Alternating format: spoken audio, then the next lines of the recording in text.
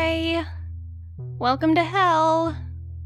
I've been covering the whole Amber Heard Johnny Depp saga for the last few weeks on this podcast and on my website, and I had planned to make one more episode on the topic for this week. But then, like a day after I posted my last episode, 6,000 pages of court documents on the recent court case were unsealed, and there's a lot to go through. So now there's going to be 2 more episodes on that topic coming. Maybe more even, because the coverage on this case seems never-ending at the moment. But the first episode is going to just be an update with all the new information, and then the second will be the one that I originally planned to make for this week. But this episode is neither of those. This is about a separate topic. However, while it might seem totally unrelated to you, it feels very related to me.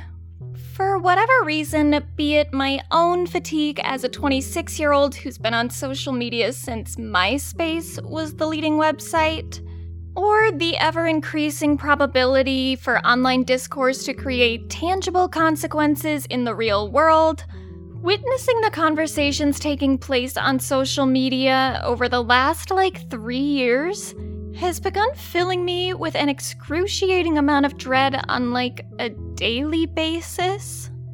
This year alone, I've watched segments of the Free Britney movement spread such dangerous conspiracy theories that Britney Spears' stalker broke onto her property on her wedding day wielding a knife and encouraged on disturbing Instagram lives by people who call themselves Britney fans.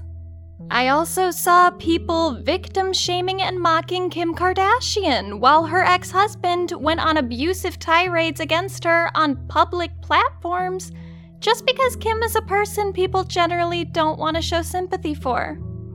And of course, the trial of Amber Heard and Johnny Depp became the year's biggest hub for toxic online discourse. In some ways, the case and its subsequent controversies have been uniquely chaotic. I've never seen an A-list celebrity exploit social media meme culture in a PR campaign of such a large scale. And for Johnny Depp to win a defamation lawsuit, which is infamously difficult for a celebrity especially, and in one that would likely have been dismissed if it had been filed in a different state, is also pretty abnormal. But in a lot of ways, everything about that drama felt like a natural outcome of issues that have existed on social media for years and have yet to be effectively reconciled. Something I came across this last Sunday is similarly emblematic of how conflict spirals out of control when exploited on public platforms.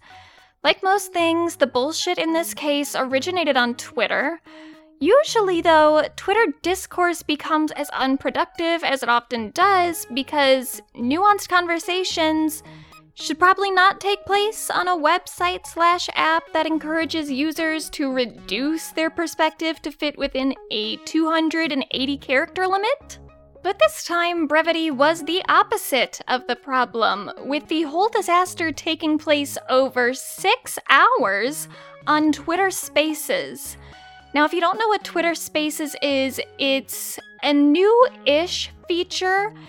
Twitter rolls out their new features, randomly depending on the account, so you could have had it, over a year ago, or you could have gotten it really, really recently, but it doesn't matter.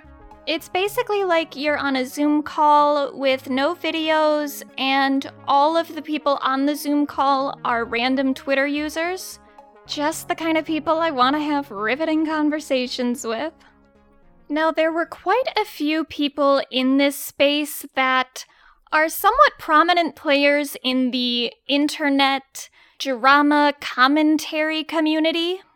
We'll get to them as they come up, but just a quick disclaimer, all of these people seem to have, overlapping issues with one another, and there's, layers upon layers of conflict here that I'm not interested in. am gonna give context where I think it's necessary, but This is not a deep dive explaining, like, all the internet's drama. I don't care what these people get up to outside of this Twitter space. Nor have I really done any follow-up on what's happened after this whole fiasco. The only thing I'm interested in here is the fiasco itself, because I think it's pretty much just a case study for everything that I have grown to hate about the internet. The place that I, for some reason, spend all of my time. So let's break this all down. The first person that you need to know, and the main character in tonight's story, is a man named Dennis Feitosa, also known as Def Noodles. Folks, I think it's time to bring back an old segment, a fan favorite, if you will. Shh! You're so stupid! So, if you've been on the internet for a while, and you're kind of keyed into the whole T-channel internet drama thing, you probably already know Def Noodles. On his YouTube channel, he discusses internet influencer news along with general pop culture, and he updates pretty much once a day on YouTube and then multiple times a day on Instagram, where he posts headlines and brief snippets from other news sources.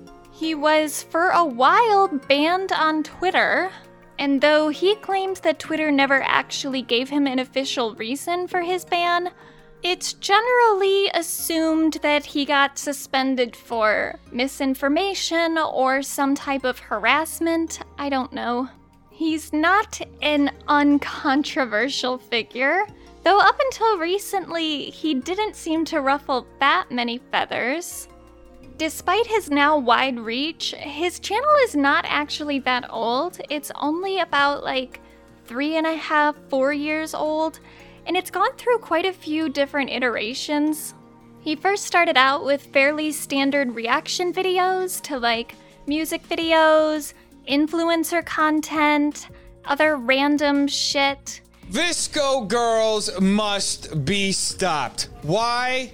Well, we're about to see. Over time, though, he started making commentaries on current events.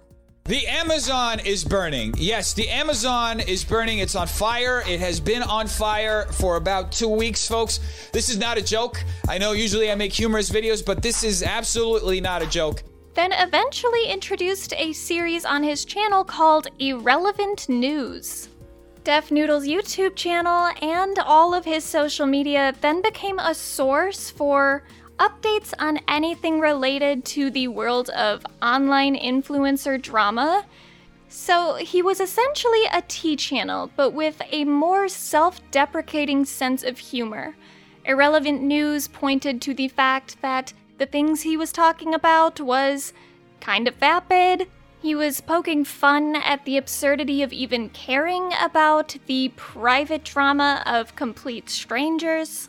And on his social media accounts, he would preface news stories with captions like, "Breaking news that will most definitely change your life," or "Who could have seen this coming?" for stories that, you could have definitely seen coming. So, you get it. It's sarcastic, it's not meant to be taken that seriously, but he was reporting on real events.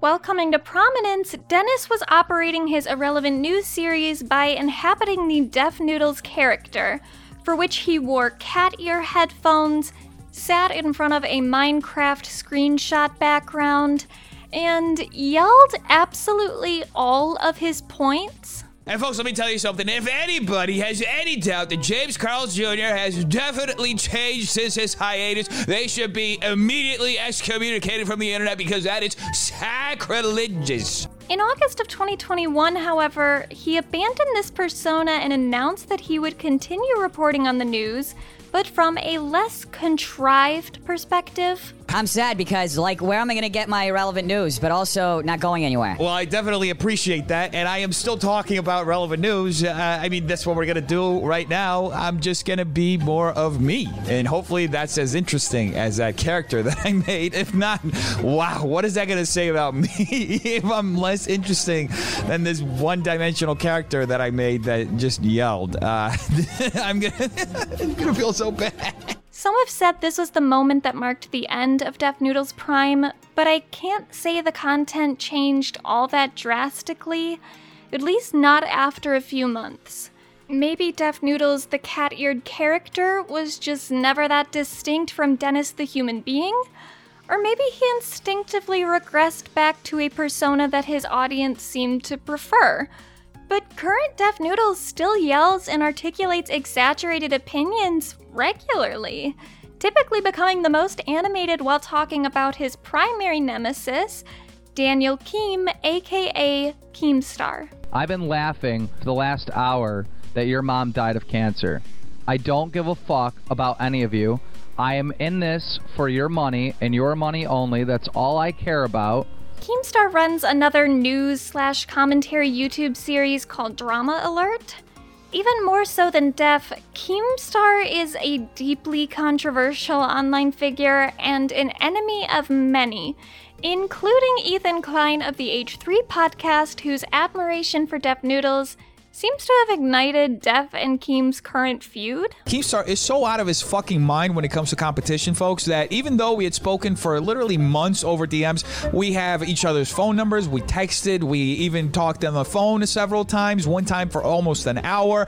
Even though we had somewhat of an acquaintance with each other, the minute that Ethan Klein and Trisha Paytas started retweeting me, he absolutely lost his shit, even though I had nowhere near the same relationship that I had with Keemstar. Like, I actually kind of knew Keemstar. I had never even spoken to Ethan or Trisha, and he fucking lost his shit to the point where he DM'd me this. You have lost your motherfucking way, and you have lost your motherfucking mind. The day has come, Dennis, and when it comes, I want you to know it was me. What? No comment? Why are you working for Ethan and Trisha? Def Noodles has not only made his beef with Keemstar a regularly recurring topic on his channel, he is presently involved in a lawsuit against Keem after Keem tweeted, "Def Noodles has allegedly groomed girls from ages 12 to 15. Big YouTuber source, victims are scared of him and wish to stay anonymous but may come forward soon, #drama alert." To be clear, no one has ever come forward with any claims of grooming or abuse or anything of the sort against Dennis, and generally, I just would not recommend listening to Mr. Keemstar as a credible source of information. Def Noodles has said these claims are defamatory and hence, lawsuit. Proving defamation in this country, though, unless you're an A-list actor with a dedicated cult following apparently, is hella hard, and if proving Keemstar was acting with intentional malice in his tweet wasn't already gonna be an uphill battle for Dennis, he's now seen by many as a blatant hypocrite. While most viewers understood and supported Def's issues with Keemstar, they were less in favor of his beef with YouTuber Papa Gut, whom Def began feuding with about 6 months ago. The two were separately commentating on a couple different stories, one involving a family channel, a young girl, and some abuse allegations.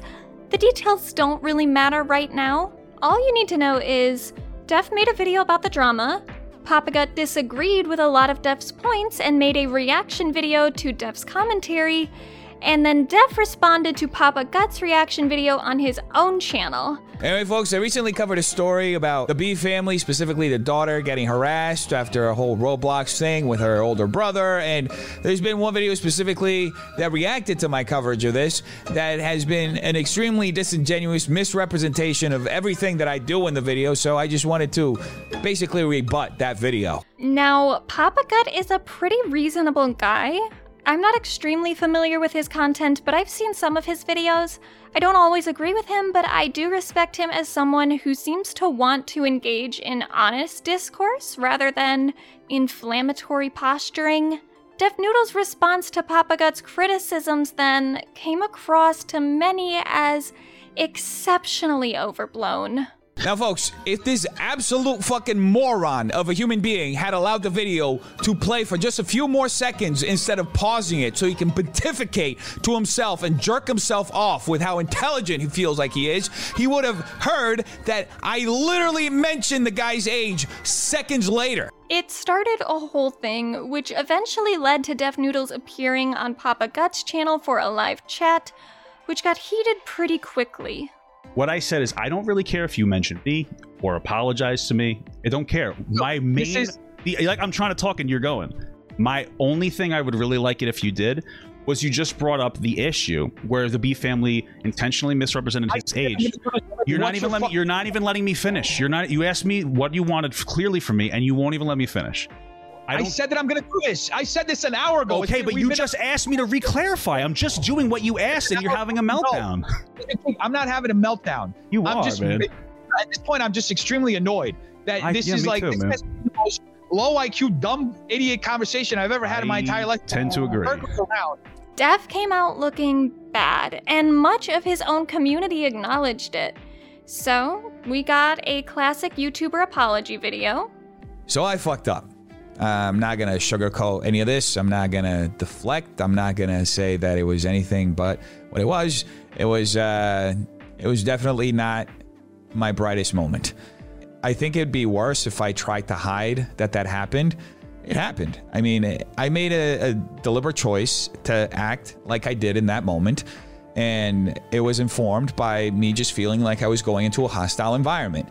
Now, did I overshoot literally everything I did in that moment? Yes, I fucked up. I should have taken the time to just, wait and listen and be more patient and hear his side out. But like I said, I was in that mindset that I was like in this really aggressive, hostile environment because of everything that happened leading up to it.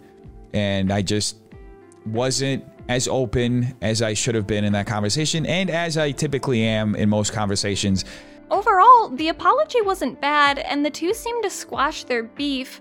But just a little over a week ago, Def Noodles made perhaps his biggest mistake thus far when he made his official return to Twitter. No good story starts with the statement, "I logged on to Twitter." And that's a lesson that I also need to internalize. But anyway, one disagreement over Def Noodle's platforming of another controversial figure led to Dennis somehow reigniting his previous feud with Papa Gut.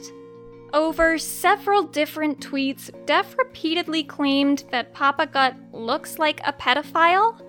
At one point, he even tagged the FBI's Twitter account and said they should put Papa Gut on a watch list.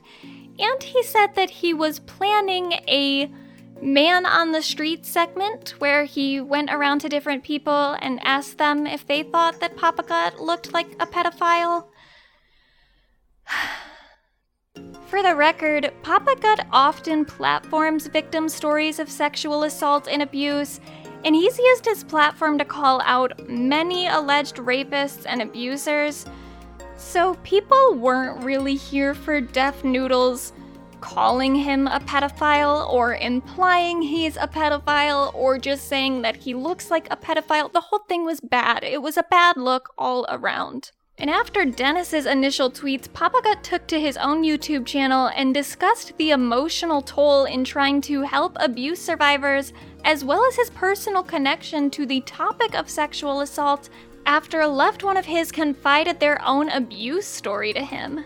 He was rightfully upset that Dennis would try to levy such a heavy claim against him as a joke, undermining the actual importance of calling out real abusers, not just people who, quote, look like pedophiles, whatever that means. Toward the end of the video, Papa Gut even started to cry, shortly after which Dennis began selling t-shirts of a screenshot from the video with the words, "Cry about it," written on the front. Dennis later said during the Twitter Space conversation that he didn't know the context of the screenshot when he made the t-shirts, which really doesn't make it any better, but okay. The controversy in this particular instance did what controversies in the age of the internet do. Open Def up to a pile-on for every grievance anyone's ever had with him, which is where this 6-hour Twitter Space conversation comes in. It's hard to say what Def's original intent was for the space. With his recent scandals, I'm sure he knew criticism was coming, but the opening conversations between Def and seemingly just some random fans was mostly polite small talk. Sunday good? Great, just got back from Ohio. Oh, that's awesome. I'm going to Ohio next weekend. I'm going to I'm going to Columbus. Never been there. I was in Cleveland seeing Elton John with my mom. Oh, wow. Kind of jealous. I love Elton John. Yeah, it was a great concert. He sounded so good for his age. What do you think of Demi Lovato? She's pretty good for her age. The first to introduce actual drama is a user that I don't know the first name of, but her Twitter account links a YouTube channel called An Honest Conversation. She brings up videos from the YouTuber Nick Diorio. Hey, yeah, so can we just talk, since Nick Diorio, I don't know if he's in the chat anymore, or in this little thing, but why is he so obsessed with you? And I'd be like, why are you so obsessed with me? Don't worry, Nick will be on later. Though An Honest Conversation heaped praise onto Dennis and defended him against other YouTubers, she kinda seems like a yes man.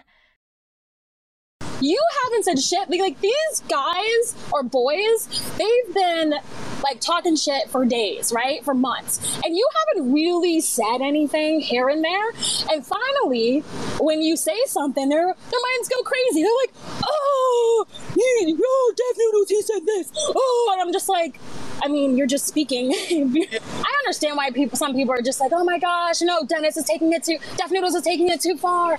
Because, like, you typically, you don't respond like this before, but now, like, bitch, you're responding, and they can't. They're all, like, crazy, like, oh my gosh, Def Noodles is gonna be done. And I'm just like, you guys, y'all are worse.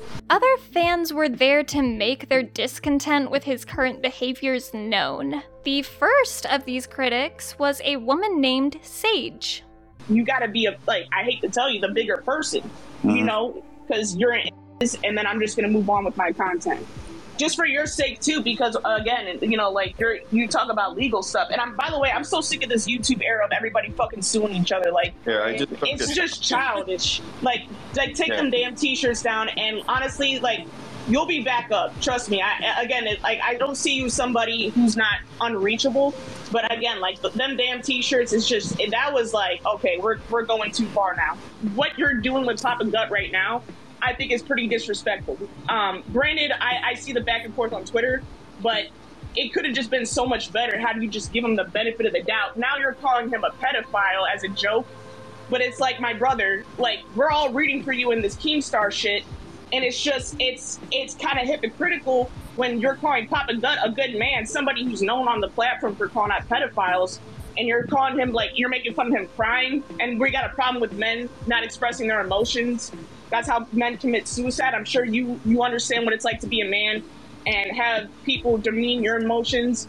You're making fun of that. Now, the thing you need to know about Sage is that I love her. I don't know her. I don't think that she makes any sort of content or anything like that. She was just a person on the Twitter space, and everything she said was correct, and I stan her, and I would die for her. Confronted with this criticism, Def's response is a typical one that we often hear from a certain breed of people. Jokes are jokes. They've always been jokes. In fact, I was watching yesterday the Whitney Cummings interview with on H3, and she talked about the roast that she did and how when she did the Carrot Top roast, they had to cut around the reactions because he got really offended by the jokes. And they still published the roast, so... Yes, the "I was just kidding" excuse. I've outlined my intentions. I was joking. I mean, if jokes hurt people's feelings, then that's what it is. There seems to be a lot of cognitive dissonance with those who claim to be really into comedy. On one hand, they uphold comedy like it's this transformative, complex art form that only a select few truly understand. A sentiment that is actually expressed, by the way, by one of Def's fans in this chat. I don't think people understand comedy. I don't... no disrespect, but what the fuck does that even mean? At the same time, a lot of these people also uphold the idea that jokes are just jokes. And coming from a media studies background, I find that attitude incredibly frustrating, not only for its dismissive behavior toward harm that can absolutely be caused by jokes, but also because it's just lazy textual analysis. You cannot say that comedy is something that needs to be taken seriously as a high art form and given critical praise, while at the same time reducing comedy to just something that sometimes makes people laugh. Like, it doesn't work that way. Writing jokes is an art form, and there can be a lot of complex ingredients in putting together one joke, which means that it's perfectly valid to break apart all of those different components and decide if it stands up to scrutiny. You can say offensive things and say them in a way that makes them not really negatively impactful to real human beings' lives. Comedians like Anthony Jeselnik can get away with saying some pretty outrageous stuff that, on the surface level, might be offensive, but he puts it into a context in which the shock value is the joke, or the self-deprecation is the joke. This is true. My mom actually should have been on one of the planes that crashed on 9/11. I think. That's a hell of a lot different than just making fun of someone, i.e. by saying they look like a pedophile. And the frustrating thing is, this is something Deaf Noodles seems to understand in the abstract. As with everything with jokes, it's the framing and the target. Okay, that's how you joke about these things. You find the right target. Okay, you can joke about anything as long as you have the right target. So there's a lot of what comedy is punching up, essentially. So you want to punch up. I mean, you can punch down too, and it often happens with comics, especially when you're dealing with roast, but... And yet doesn't seem to know how to properly apply that idea. Over and over again, he mentions his background in comedy like somehow him having knowledge about stand-up means that he understands jokes in a way that us little plebeians can't. One thing he consistently brings up is some Vulture interview that he did years ago, which he seems to think proves that he's like some dedicated satirist and everything he says shouldn't be taken seriously because he's kidding. Even in this interview that I plugged a couple of days ago that I said that I did back in 2019, I talk about this. If you go back to my interview, back to the, all the way back to 2019. So here's the thing. I explained this also going back to 2019. I explained this in the interview. My intentions have been the same since I started the channel. I mentioned here earlier, there's an interview you can go back all the way to 2019 that I did where I outlined all the intentions. You can go back to Vulture. You'll see that I said the same thing on that. I can say this and I keep saying it, and there's like literal interviews on the biggest comedy podcast in America where I explain all of this. And like anyone who claims to be attempting satire, he also brings up Stephen Colbert a lot. That's fair to say about Colbert too. People thought Colbert was 100% real. There was a tweet from Colbert that when I talked about my influences being Stephen Colbert and like The Daily Show or even Colbert, back when he did the satirical show on Comedy Central, thinking that that was actual news, and Colbert was actually a Republican. So here's the thing, one of Colbert's most brilliant segments. So Colbert isn't making fun of the victims, okay? He's not making fun of the victims. He's making fun of the bad guy, essentially Jeffrey Epstein. Personally, I think that it's just gotten to a point where we need to pass a law or something that bans any self-proclaimed comedian from just saying the name Stephen Colbert, because every time they do, they're like doing this weird comparison thing where they think that their attempts at satire are up to the standards of Stephen Colbert, and they never are. Nor do they even seem to really understand what satire is, or what Stephen Colbert in particular was doing. I know it's been a while, so I shouldn't just assume that any of the youngins automatically understand Stephen Colbert's connection to satire, Because the Colbert Report has been off the air since 2014. So I think there probably are a lot of Zoomers right now who only associate him with his CBS late night show. I know that notion will be likely horrifying to some, but so everyone's on the same page, Stephen Colbert used to host a show on Comedy Central called The Colbert Report. It was a spin-off of The Daily Show, in which Stephen would present the news, mostly in relation to politics, from the perspective of a right-wing conservative character. The minds of our young people are being poisoned by knowledge. And the source of this toxic cerebral sludge is our schools. They fill our kids' heads with dangerous concepts like evolution and PE. Now, happily, there is one bright spot in education: Texas, the Large Hadron Collider of denying science. Everything Stephen said was in character. He clearly did not agree with pretty much 99.99% of the stuff that he said on the show, and that was obvious. Anyone who is paying attention to the tone of the show could know that Stephen didn't agree with the things that he was literally saying. Contrast that to Deaf Noodles, where he is not really in character. He has a public persona that might be a little bit more exaggerated and angry than, like, his real self. But all of the stuff that he says on the Deaf Noodles channel is pretty much stuff that he believes, albeit with a more garish presentation. He points out that he's making like a satire of internet news or independent news sources by the fact that he calls his segment irrelevant news, and he does those things like breaking news that will most definitely change your life. But like, that's not in itself making the entire show a satire. That's just like tongue-in-cheek ironic humor. There is just not enough to imply that the opinions he articulates on his show is not how he actually feels. And he doesn't seem to get that difference.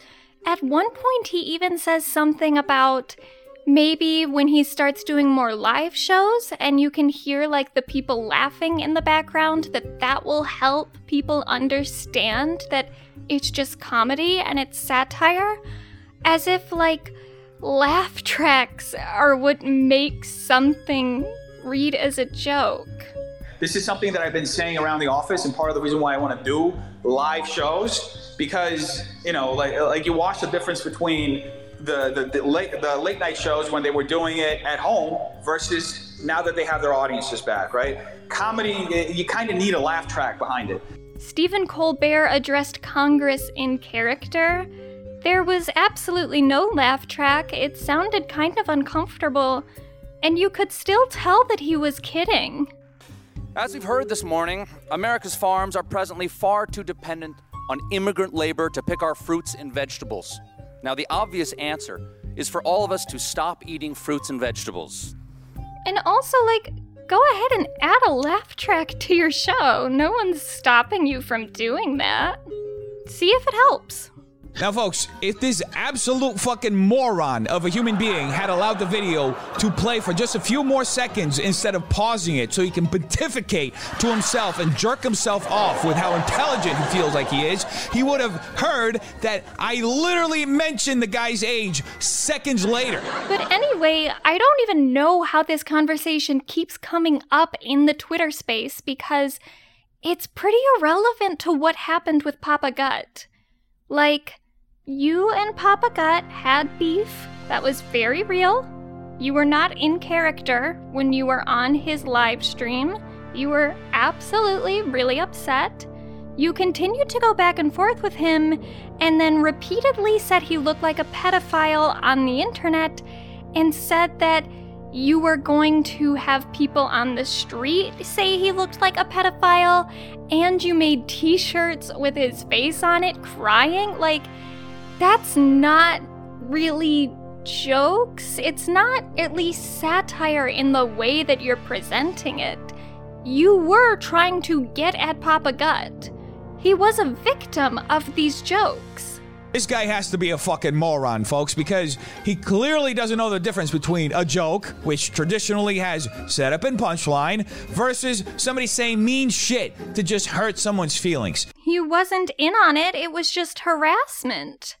It would be satire maybe if, like, Def Noodles as a character was more built up and then everything you said about Papa Gut was really obvious as, like, the joke is on you, that you're a horrible person for saying someone looks like a pedophile, but that's not what the joke was. Even as he explains the joke, he says that it was a roast on Papa Gut. He doesn't say that it was a satire with his Def Noodles character. So why are we having this discussion to begin with? The obvious answer is that this was a deflection, that Def could not provide a good reason for why he did what he did to Papa Gut, so he just kind of leaned on his background as a comedian, and it was really weird. At some point, another comedian who said that he was in New York around the same time that Def Noodles was, comes onto the Twitter space and starts saying something that I thought was maybe gonna lead somewhere productive. And it feels a little bit like you're trying to romanticize that experience. So yeah, what's your point? Well, I'm just curious, like, why do you think that struggle is pertinent to, like, you know, being the comic YouTuber? Like, when he first brings this up, I'm like, okay, someone who's gonna point out that your credentials as a comedian doesn't make everything you say okay. But then it really quickly devolves into the two of them just arguing about who gets to call themselves a comedian in the first place. And Def just keeps rattling off his, like, credentials. It's super weird, and it goes on for, like, a long time. Any comic who graduates up to other shows, whether you're doing Bringers or any other kind of show. I did a lot of club shows in New York. Like back in the day, I had like Eastville and like people who are on last comic standing come and do, or like there were like headlining comedians. Like I had a guy who was one of the finalists. I've also even my own like open mics that I used to host. So yeah, I'm familiar that there are different rooms and they just play to these different rooms. You know, you get used to it just being what it is. Each room is a different room. You try to tap in. Sometimes you start off run the lane and then you end up on a big note. Sometimes you start off like I don't really know what to tell you. I've done clubs in DC. I've done shows in DC that were some of the best shows in my entire life. Each room is going to be a show that absolutely sucked. These clubs in DC that was awful. So so a lot of it's been like that was what was happening. Are not on a level where they're getting paid headliners. And sometimes these headliners are going to places you're getting paid $400. He's been doing stand-up because he got canceled. When someone brings up that his lawsuit against Keemstar might be kind of hypocritical with his current behavior, this is how Def explains the difference between what Keemstar did and what he was doing. So the difference is Keemstar's account, you go read the top of his account, it says the most trusted news page on social interactions or whatever. He bills himself as a newsman. He said on multiple occasions, I've sent people to jail, to prison for these accusations. So he makes a post which there's no differentiation whatsoever on whether it's news, on whether it's a joke. It's straight up presented as hard news. In fact, he uses hashtag DramaAlert. So because Keemstar markets himself as hosting a news show, it's different from when Def Noodles, who markets himself as a comedian, makes pretty much the same joke and also makes it repeatedly and is pretty blatantly harassing someone who doesn't really want anything to do with him. Let's yet again acknowledge that being a comedian doesn't mean that you're not accountable for your actions, but also, since when is Def Noodles not trying to be a credible source of information? He very clearly, whether he considers his show satire or not, tries to get semi-accurate information to the point where he's even defended himself when accused of spreading misinformation. Anyway, folks, now that we've established that this person who Keemstar vouched for so strongly thinks that I'm a hack, that I'm dishonest, that I have no credibility, in fact, I'm fake news, wouldn't it be delectably ironic if this person ended up using me as a source in one of their videos? Because that is exactly what they did on July 8th. In fact, they show an article in their video that is completely based around my Twitter post. Must be kind of weird to very publicly call someone fake news and then turn around a little bit later and literally use an article as a source for a video that is literally based on the Twitter posts of the person who you called fake news. And when he was on the H3 podcast, he actually won an award from H3, which crowned him like the best news/tea channel. Best YouTube drama news coverage. Ooh, mama, I'm rooting for you, buddy. Yeah, the winner is Def Noodles. All right, well, thank you. You would think if his whole thing is that he's not actually a news source and nobody should take him seriously as such, he would like turn down the award or make some sort of clarifying statement.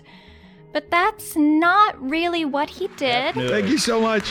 Hey, I'm gonna take. Can I say something? I'm gonna split my award with everyone because here's the thing. I want everyone to do more news coverage so we can just to kill Keemstar's piece of the pie.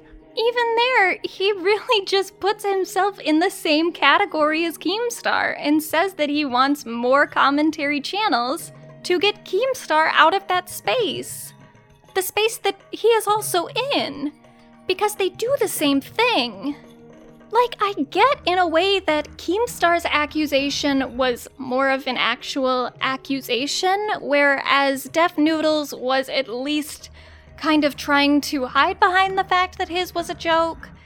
But still, like, if your whole argument is that Keemstar is a news source and you're not, that's just not true. You are a news source, and people do take you seriously as a news source, and you know that.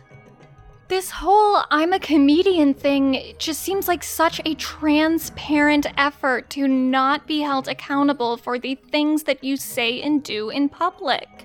And it's not only Def Noodles that seems to think the world works this way. Right? Like, I don't know. I don't necessarily agree with that. I feel like if you're a creator, you don't have a responsibility. You're just doing your job. Not only is this perspective frustrating just from, like, the Def Noodles does have a large platform and a lot of people do listen to him angle, it's also frustrating from the angle of you're a human being. You have responsibilities to be a good human being, or at least a decent one. Everyone has a responsibility to take accountability for their own impact on the world. It's not just a problem that Def Noodles, someone who happens to have a large following, is being mean to someone.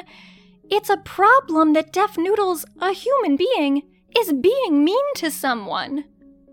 You don't need to have a large following to be responsible for your own actions. Even when asked if he thought that he had gone too far, this is what Def Noodles says in return. My job isn't to judge how far I go. It's to go. Other people say, you've gone too far. That's how it works in my business. That's how it works. That's how it works with comedy. That's, it's reactions. So you think I went too far. We may ask somebody else, they may think, dude, you didn't go far enough. So the line isn't for me to decide. Yet again, this is bullshit. Not just as a comedian. It's your job as a person to self-regulate. Imagine if you got pulled over by a police officer for speeding, and when the police officer asked you, do you know how fast you were going, you responded with, it's not my job to pay attention to the speed with which I'm driving. Some people might think I was going too fast. Other people might think that I wasn't going fast enough. And my role as, like, a driver is to just drive.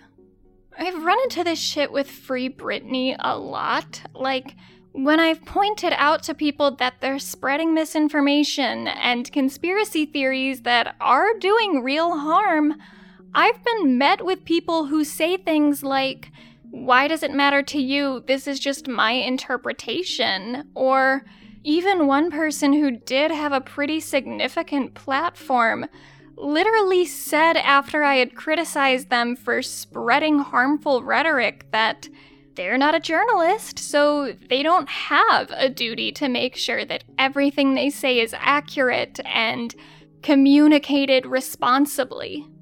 I'd love to live in a world where journalists and trained professionals and experts on particular subjects were the only opinions on those subjects that mattered, but that's not the world we live in.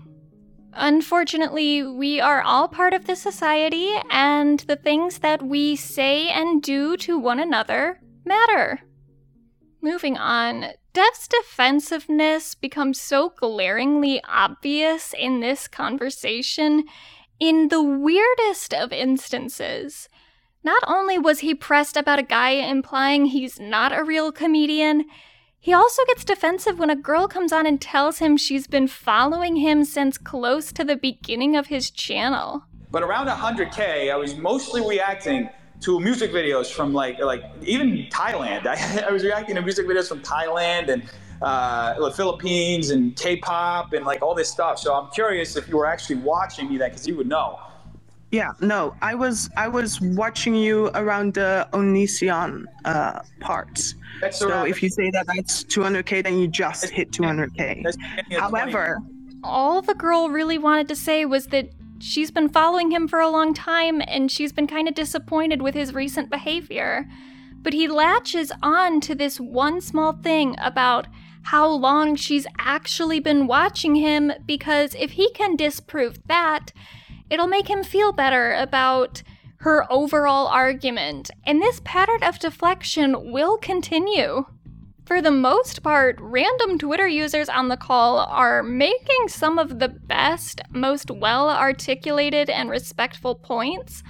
Only one girl gets super heated.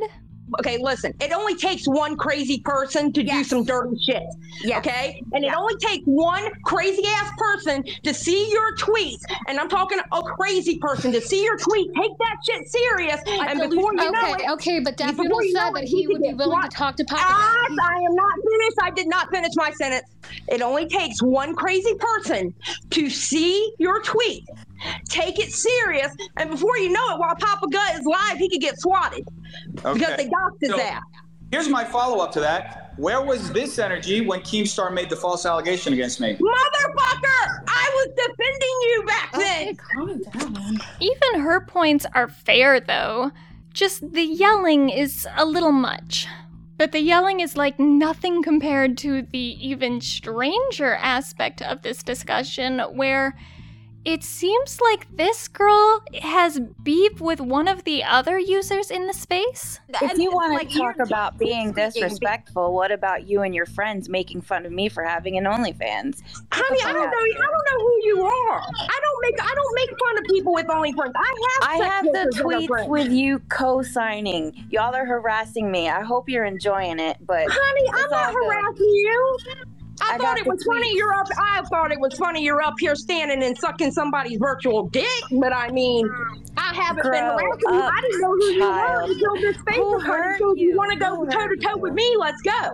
I don't know what the fuck is going on there. But moving on, there's also this asshole.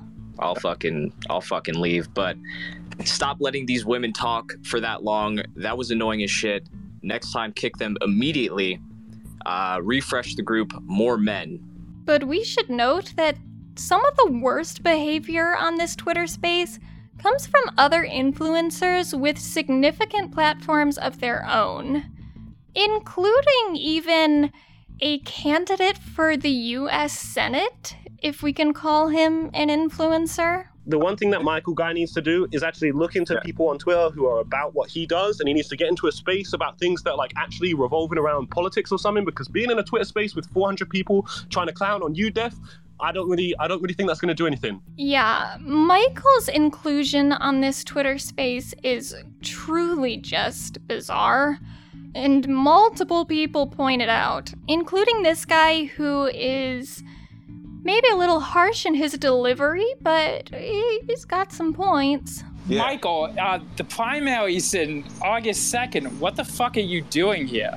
What are you doing here? The Kansas primaries is August 2nd. Why aren't you campaigning? Why are you in a fucking Twitter group chat with Deaf Noodles and Keemstar? What kind of fucking dumbass bullshit is that? And may I respond, or may I respond? Yeah, you can respond. Or do you just want to make your point and just be abusive and insulting? Oh, abusive and insulting! Are you gonna cry like a bitch? Michael goes on to defend his decision to be in this Twitter space by just bringing up the fact that Deaf Noodles has a lot of followers, and he seems really obsessed with follower counts. Your numbers are pretty good, Drew. I don't know what you're talking about. You know exactly what we're talking about. You've got about 23,000 people following you. Bro, I have a YouTube account, where I make YouTube videos about weed. You don't just like. Well, you know very well the numbers mean something. Like numbers, they don't mean anything, bro. Anything doesn't mean. Oh yes, they do. A bad person. It doesn't mean. He's like a parody of what people think influencers talk like. Like he's an actual clout goblin come to life. Just so you can rest easy, by the way, he did not win the primary. In fact, I think he came in last place. But soon after Michael comes into the chat, he's followed by Keemstar, the man that Deaf Noodles is currently in a lawsuit with. And for some reason, Keemstar and this Michael guy already know each other. Hello, I've heard my name mentioned multiple times, and no one absolutely would let me talk back. Mike, it's nice to meet you.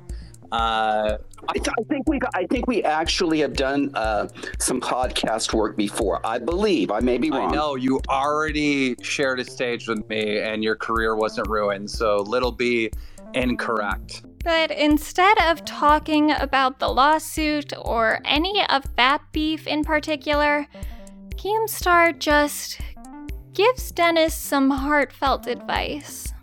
And I think that you need, a brand new pair of rollerblades, and you need to go rollerblade like 5 miles a day. Thoughts? This will continue going on as like a joke throughout the Twitter space. I still don't understand it. I don't know what's going on, but I think it's best that we remind ourselves that everyone in here, at least everyone that I know, is a full-ass adult. Rollerblading is good. You can feel the motion, you can get into the groove, and you're just soothing through the streets of LA. I think you need rollerblades. Yeah, I support Kim in recommending Venice Beach. I don't have rollerblades, and I'm going to Ohio. You can rent them in Venice Beach, right, Kim? I believe so. And I think we should ask the people here, if you would forgive Deaf Noodles if you saw a piece of content of him rollerblading, put any emoji out, the heart, the laughing emoji, any emoji, any emoji. Look at these emojis through the chat. The chat is exploding with emojis right now, Deaf Noodles. This is the ticket. This is how you get out. We need to see you rollerblade.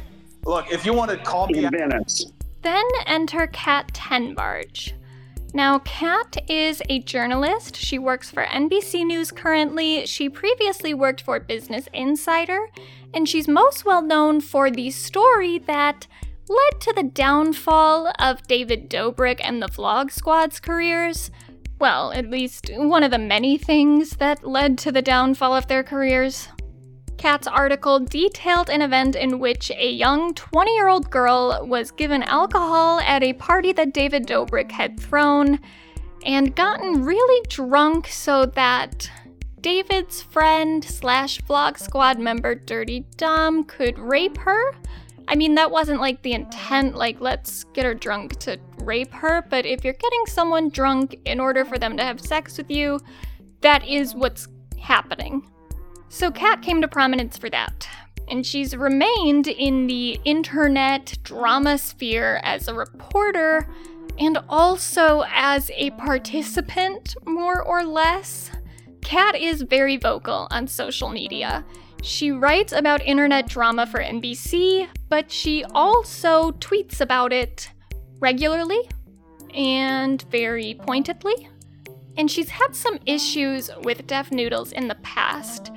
So most recently, when this stuff with Papa Gut was going down, Kat tweeted about it and talked about how it was super hypocritical for Def to say what he said about Papa Gut while he was suing someone for pretty much doing the same thing. This then prompted Def Noodles to respond, saying that Kat had tweeted an article that she had written with the caption saying that someone basically had sex with a young woman, which Def said implied pedophilia. It doesn't matter. Let's listen to them hash it out. Hi, Dennis. In my original tweet, I said that Monty Lopez had been accused of pursuing young women, which by definition, young women are over the age of 18, which you said was implying pedophilia. So I'm curious if you can explain how pursuing young women implies someone is a pedophile. 100%. So we talked about this earlier, right? So in the media, there's a lot of terms or keywords that imply one thing, but sometimes imply another.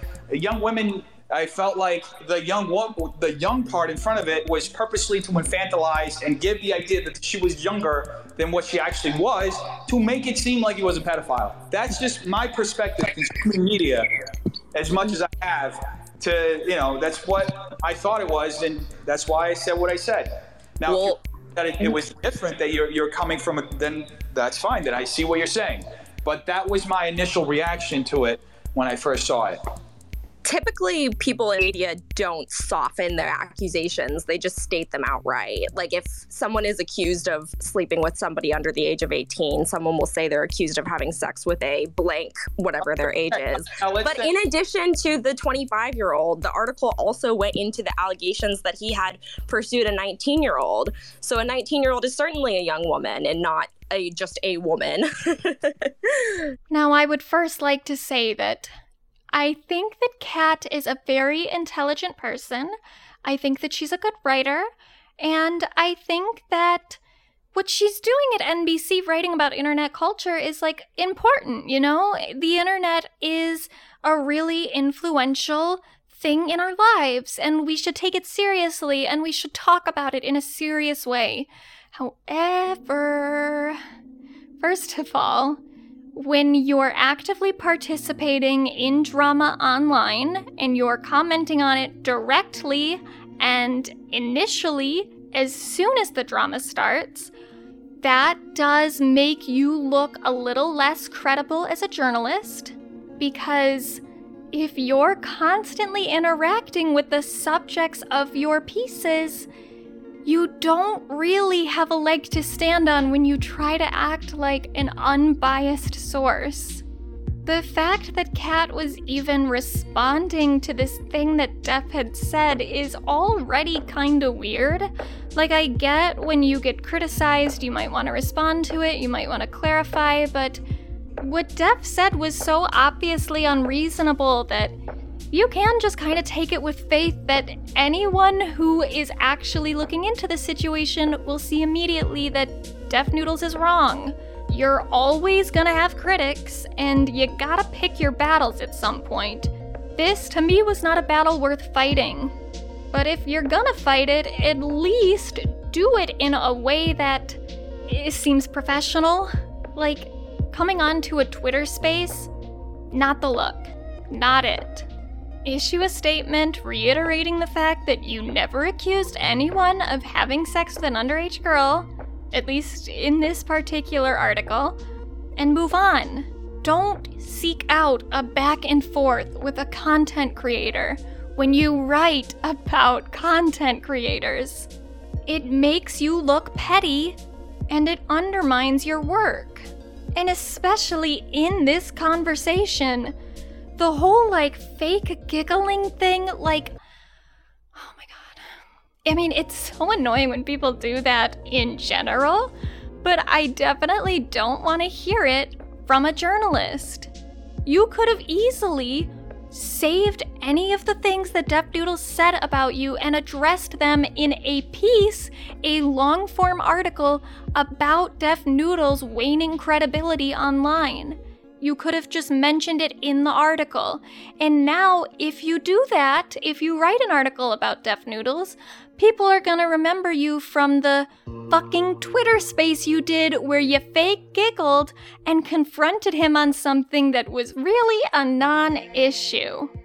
Makes you seem like you got beef with someone, not like you're an outside source reporting on the internet's drama.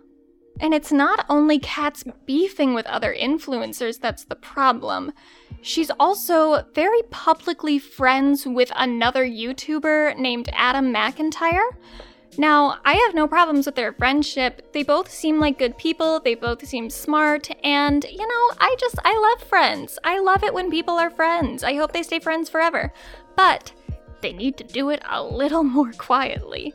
Because, number one, when Adam McIntyre is tweeting shit about Kat just destroyed Dennis in this Twitter space, and then Kat comes on and starts liking those tweets, not good. Makes you look like a fucking high school clique, not a fucking serious journalist, and I don't know how to explain that.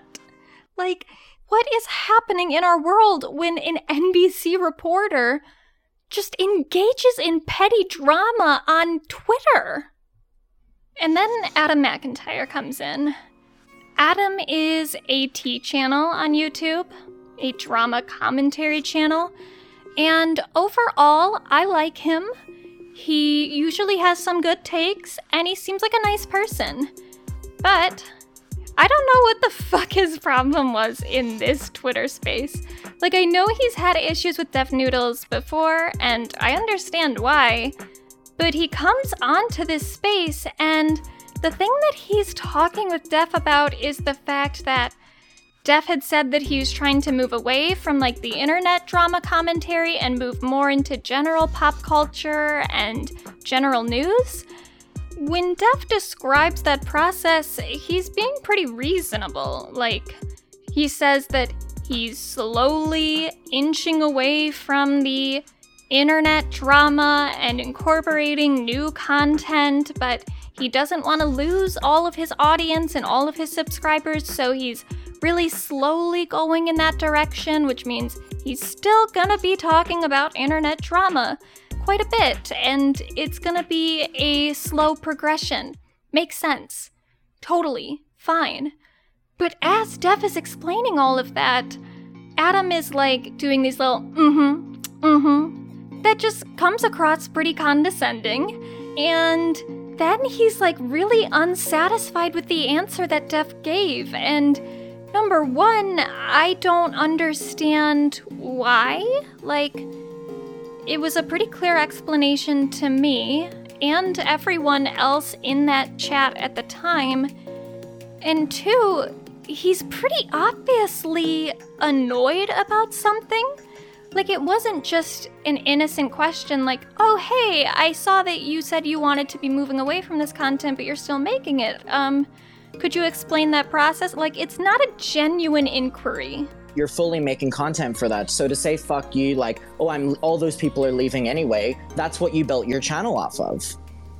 Agree or disagree? He's clearly trying to go somewhere with it, but I don't know where. And I'm not the only one. No one is able to figure out why Adam seems to be upset. I'm trying to understand what your point is. You want me to stop posting the content that I post, and you want me to post just the other content? That's what I think. No. What the hell? Is your whole point basically? Is the whole point like if you made your statement of how you're moving on? Is the whole point like stop posting about YouTube drama? Is that it? No, the point is you just said that you like introducing new content to gain a new audience, and you had this runway of the previous audience with older stuff. So why would you continue clickbaiting drama, getting more of an audience of the older content that you no longer are making because that's the runway? The reason why is because there are people who are there I have over 500,000 people still want to watch that content. So I'm still serving them to the best of my abilities while on the other side covering pop culture stuff. I just covered the Will Smith apology. That's more broad pop culture stuff. Yeah, Dennis, I'm doing the exact same thing, and that's a lot of words for something that's very easy to describe. And Adam is also trying to act like he's not upset when he's clearly being really combative. Specifically want me to do? If you want me to stop posting videos about a certain thing and... Dennis, it's not that dramatic. I'm not emotionally involved with your content. I'm just answering something that you literally just said. Yeah, and I answered that to the barely. Abilities. But you are super aggressive, baby. You just seem very invested in like me publishing content in whatever way you see that I should, or if I should But stop. did you offend people when you said you weren't going to do drama anymore? Did that like offend some people? Like, oh, drama's, I'm too good for drama now. When he said he's not doing drama anymore, were you like, oh, are you too good for drama, Death Noodles? Like, I'm just trying to figure you out because of your tone. I went with the stupid as fuck tweet. I really don't know here. The only thing I can think is that Adam is pissed at Deaf Noodles and wanted to join this bandwagon, but didn't really have a particular thing to bring up that was different from the stuff other people were bringing up, so he just kind of tried to trap Def in a corner with something. Like, this is the weirdest part of the entire Twitter space to me, because this is the only part where I can't tell what the fuck is going on.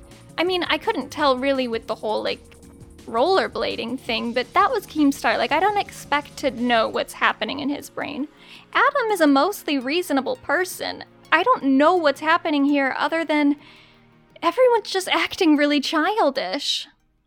And then there's also Rich Lux for a second. He comes on, talks to Deaf Noodles for a minute, but they seem to resolve their issues pretty quickly, so I'm not even gonna waste my time with the Rich Lux thing. It's a non-issue as far as I'm concerned, but then we get Nick Diorio, who was brought up earlier in the episode. And this interaction goes so smoothly. Hello. What's up? How's my audio? It's fine. Perfect. I don't think we've actually spoken before in the full year that we've had an issue. It's weird.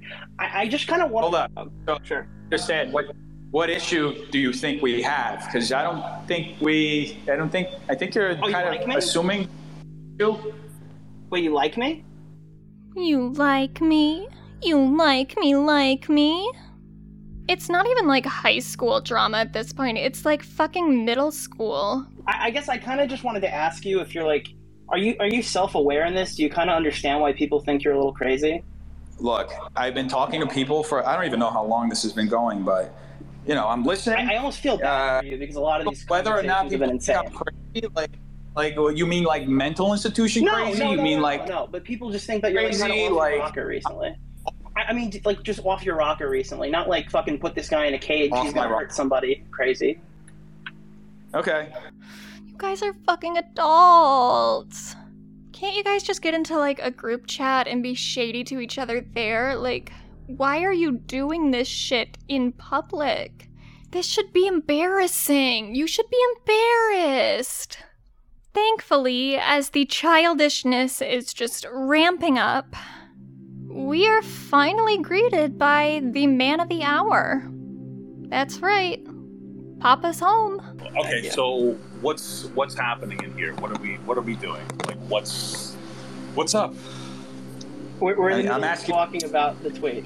Yeah, well, is that where you want to start? Or maybe the two of us should start fresh here, Def? So I would say that this interaction definitely doesn't start good. It definitely doesn't go anywhere good either. But one thing that I will criticize Papa Gut for is he is a little bit too quick to assign intention to Deaf Noodles, most amusingly with this claim. You've been obsessed with me for no reason other than I can assume is that you saw that Ethan Klein said something nice about me, and you've been on a meltdown since that's your guy. This one really made me laugh because there was a time where Adam McIntyre and Rich Lux were feuding because of like the H3 Steamy Awards that Def Noodles ultimately won the award for, but Adam and Rich were both nominated for that news/T channel category, and while that whole voting thing was going down,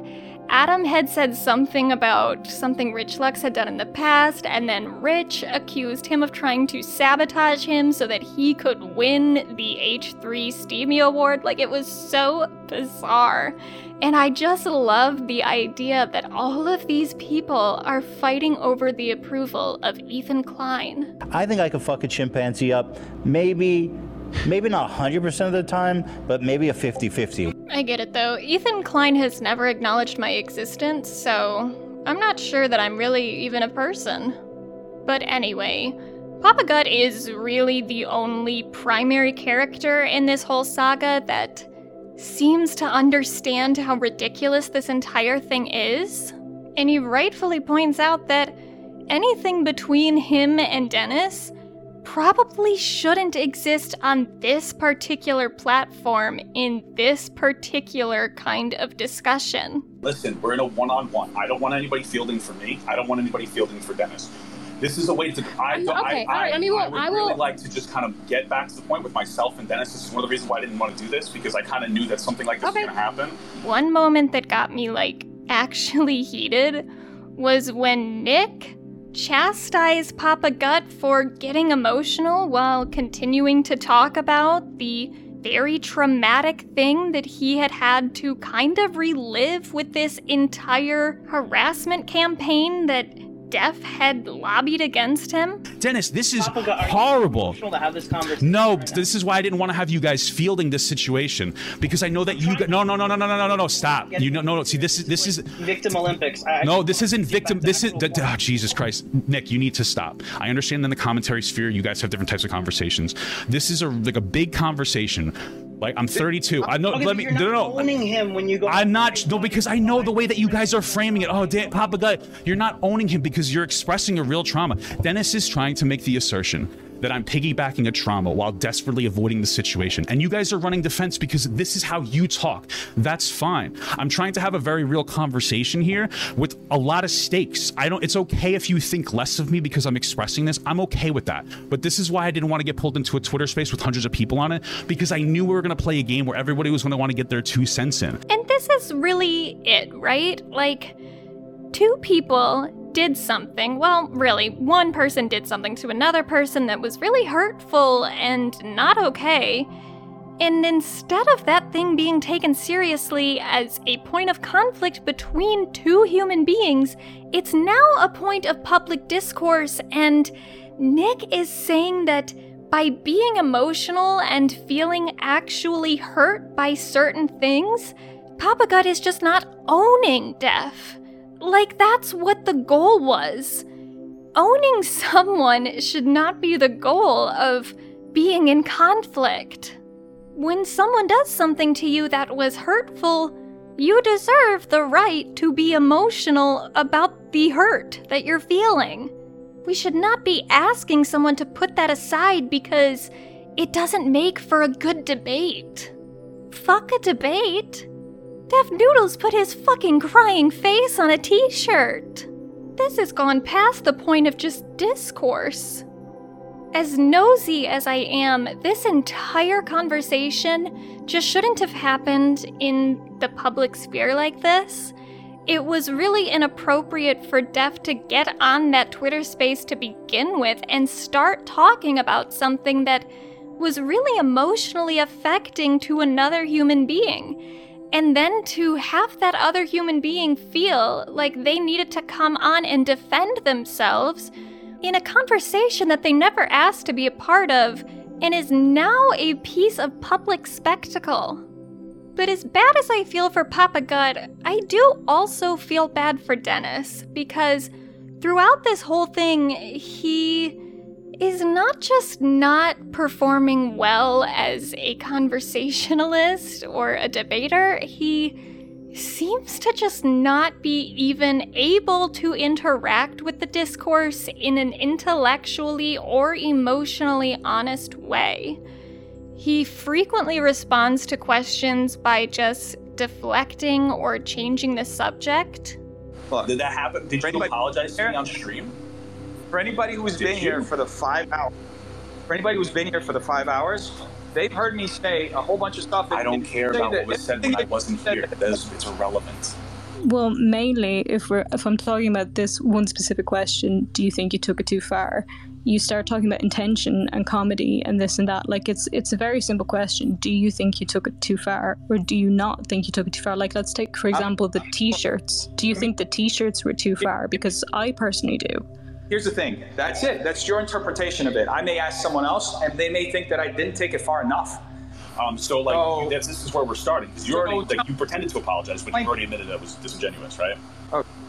I get you want to get a lot off your chest, but this is gonna be. You gotta have some kind of conversation, otherwise it's just gonna be you yelling at me, trying to interrupt it. Like, what goes through your head when that happens? Like I said, I don't have time to watch all their videos. There's so many videos. Are you trying to gaslight me or yourself at this point? Look, I talked about the thing in the video. I didn't talk about it in the terms. Talk about it. I didn't talk about it in the terms that you're framing it as. Yeah. He tries to claim that people said things that they absolutely did not say. In particular, he gets really hung up on different words, like joke, for instance. He seems to define joke as being something that is funny and appropriately so. So when he's talking about a joke that Papa Gut had made a long time ago and has also apologized for and said that he regrets making, he says that what Papa Gut said wasn't actually a joke because he doesn't think it's appropriate to joke about stuff like that. Basically what it was Papa Gut had made a joke about something involving a young girl that was a gross joke to make, and Papa Gut said he regrets making it. By challenging the idea that it was a joke, Def implies that Papa Gut actually has some sort of attraction to young girls and is a pedophile, and that's really disingenuous. You can say that the joke was bad or that it was gross and not appropriate and shameful, but you can't then say because you don't like the joke that he was being sincere when he said it. But Def Noodles acts like that's the same thing, repeatedly. We did get to a point where he said he doesn't think it's funny. Now, so I'm trying to understand jokes literally, what we're going. Jokes aren't created whether someone thinks they're funny. There are going to be people who find every single joke not funny. Objectively, you would laugh at every single joke like that if somebody told it from that point of view of a grown man fucking a 14-year-old girl. If it's a different one, if it's written differently, you would objectively find one that's actually funny. We're not having a conversation whether Papa Gut's who looks like Papa Gut fucking a children. What is your point, Nick? What is your point? My point is he accused Papa Gut of being a pedophile because he was mad that Papa Gut was making videos on him. It's pretty fucking obvious. How is that an accusation when you yourself said you don't think it's a joke for him to say that he's fucking a 14-year-old girl? What are you talking about? You're putting parentheses around joking. The obvious implication that everyone is drawing is that you're saying you're serious about wanting to fuck kids. And when people are saying this to you... Then, when Papa Gut describes everything that Def Noodles has been saying about him as slanderous, Def then gets really hung up on the definition of slander, even though Papa Gut says they can use a different thing to describe it. Just explain to me how calling someone an incel is a slanderous claim. So like I was saying before, again, Dennis, if you think that the term slander is too loaded, I said about 4 times now, we can down. No, don't redefine the conversation. Don't redefine the conversation. Just answer the question. I will retract in this instance the word slander, but I will still hold to the fact that you had a very dishonest framing. But it works better for Def's argument if they go with a legal definition of slander, because then he can more easily disprove it. Even though he doesn't even bring up the fact that in a legal context, slander is spoken words, and the stuff that Def Noodles said about Papa Gut, he said in tweets, so really, if it was anything, it would be libelous, but whatever. It doesn't matter. We know what Papa Gut meant by that, but Def Noodles pretends that he doesn't because that's not what works best for his argument. What Def Noodles and his supporters do that's most shameful to me, though, is they undermine Papa Gut's emotional reaction to begin with by implying that he has no right to be upset about something that personally affected him just because it personally affected him through a person that he cares for and not a trauma that happened directly to him. Now you're piggybacking off of someone else's drama so that you can drum up sympathy for yourself. That is just a gross talking point, and it's also upheld by Dennis's own friend and I believe co-host on his podcast, Steven, who says this about Papa Gut's emotional response to the drama. Now, if you're an adult and you see how the media works, this dude is making channels, or he's making YouTube videos for his, you know, as his career. Anyone knows, like, I'm not bowing down to white tears, okay? You crying online, I'm thinking you signaling something completely different. If you're sad... Wait. What does white tears have to do with him being upset with victims of sexual assault? How did that turn into that? Now, obviously, Steven has a point that, yeah, white people's pain is taken more seriously than people of color, especially black people. But it's also kind of irrelevant. Like, just because Papa Gut's pain might be taken more seriously by some people doesn't mean that it's not real. This is something people do on the internet a lot.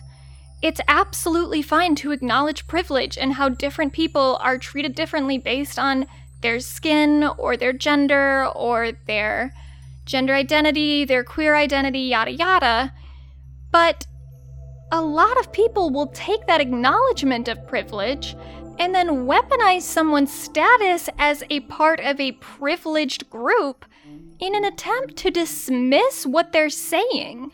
I literally saw in the 2020 election, during the primaries, Bernie Sanders supporters dismissing anything Elizabeth Warren said because she was a white woman.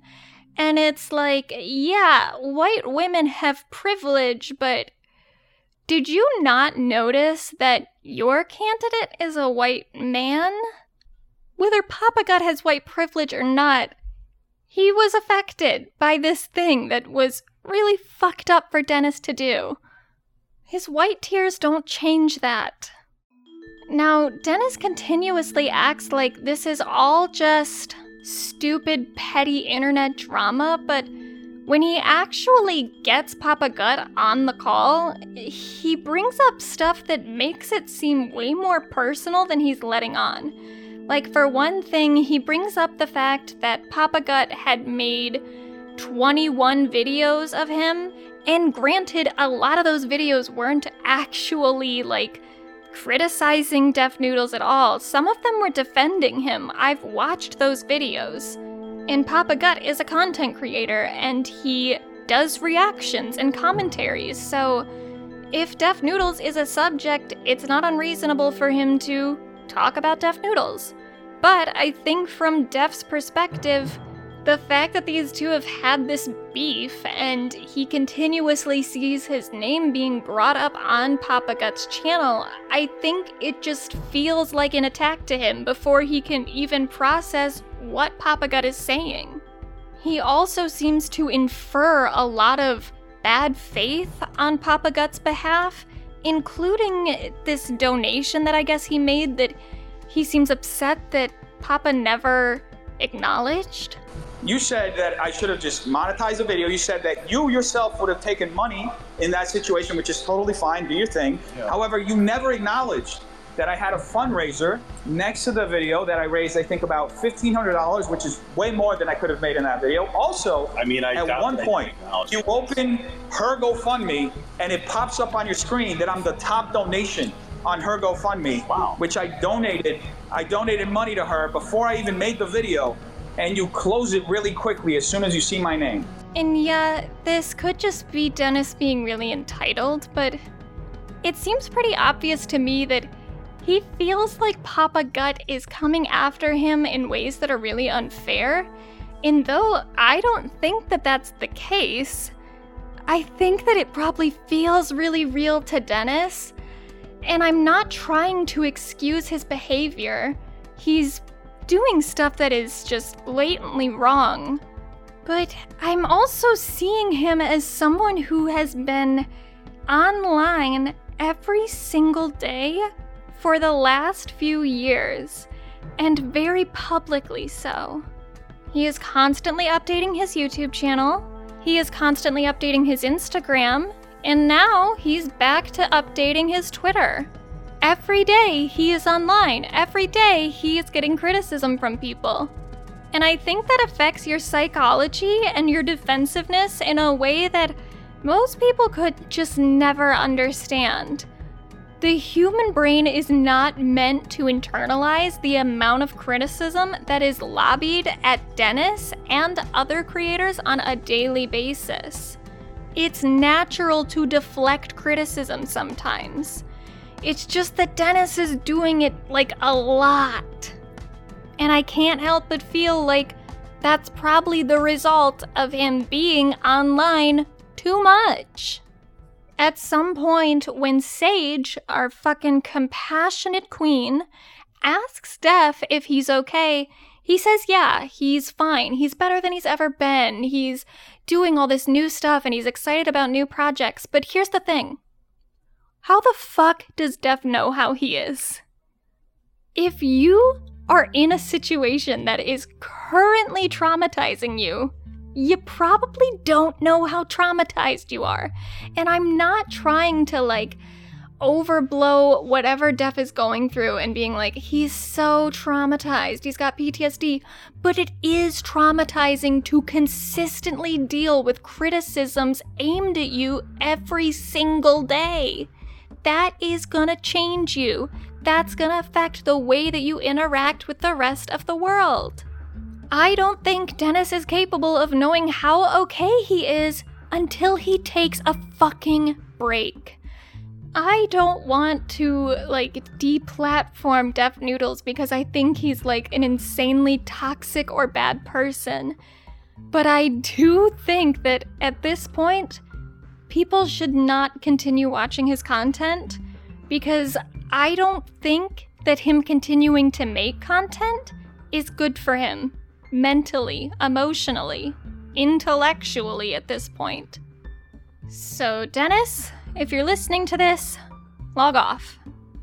Log off, come back in a month minimum, and we'll see if you're still as big of an asshole. So, I'm a dip. Def, I actually agree with Keemstar. I think you should get into rollerblading. I think that'd be sick. I'd love to see you do a sick 360. Maybe smoke a big joint at the same time. I rate it. Say for man. As for me, I will be back on this platform, on this podcast soon. I don't know exactly when. I'm hoping in a week, but I don't know. I've got 6,000 pages to go through, and I've got a full-time job, so I don't know. But when I come back, we're gonna talk about the fucking trial again. See you then.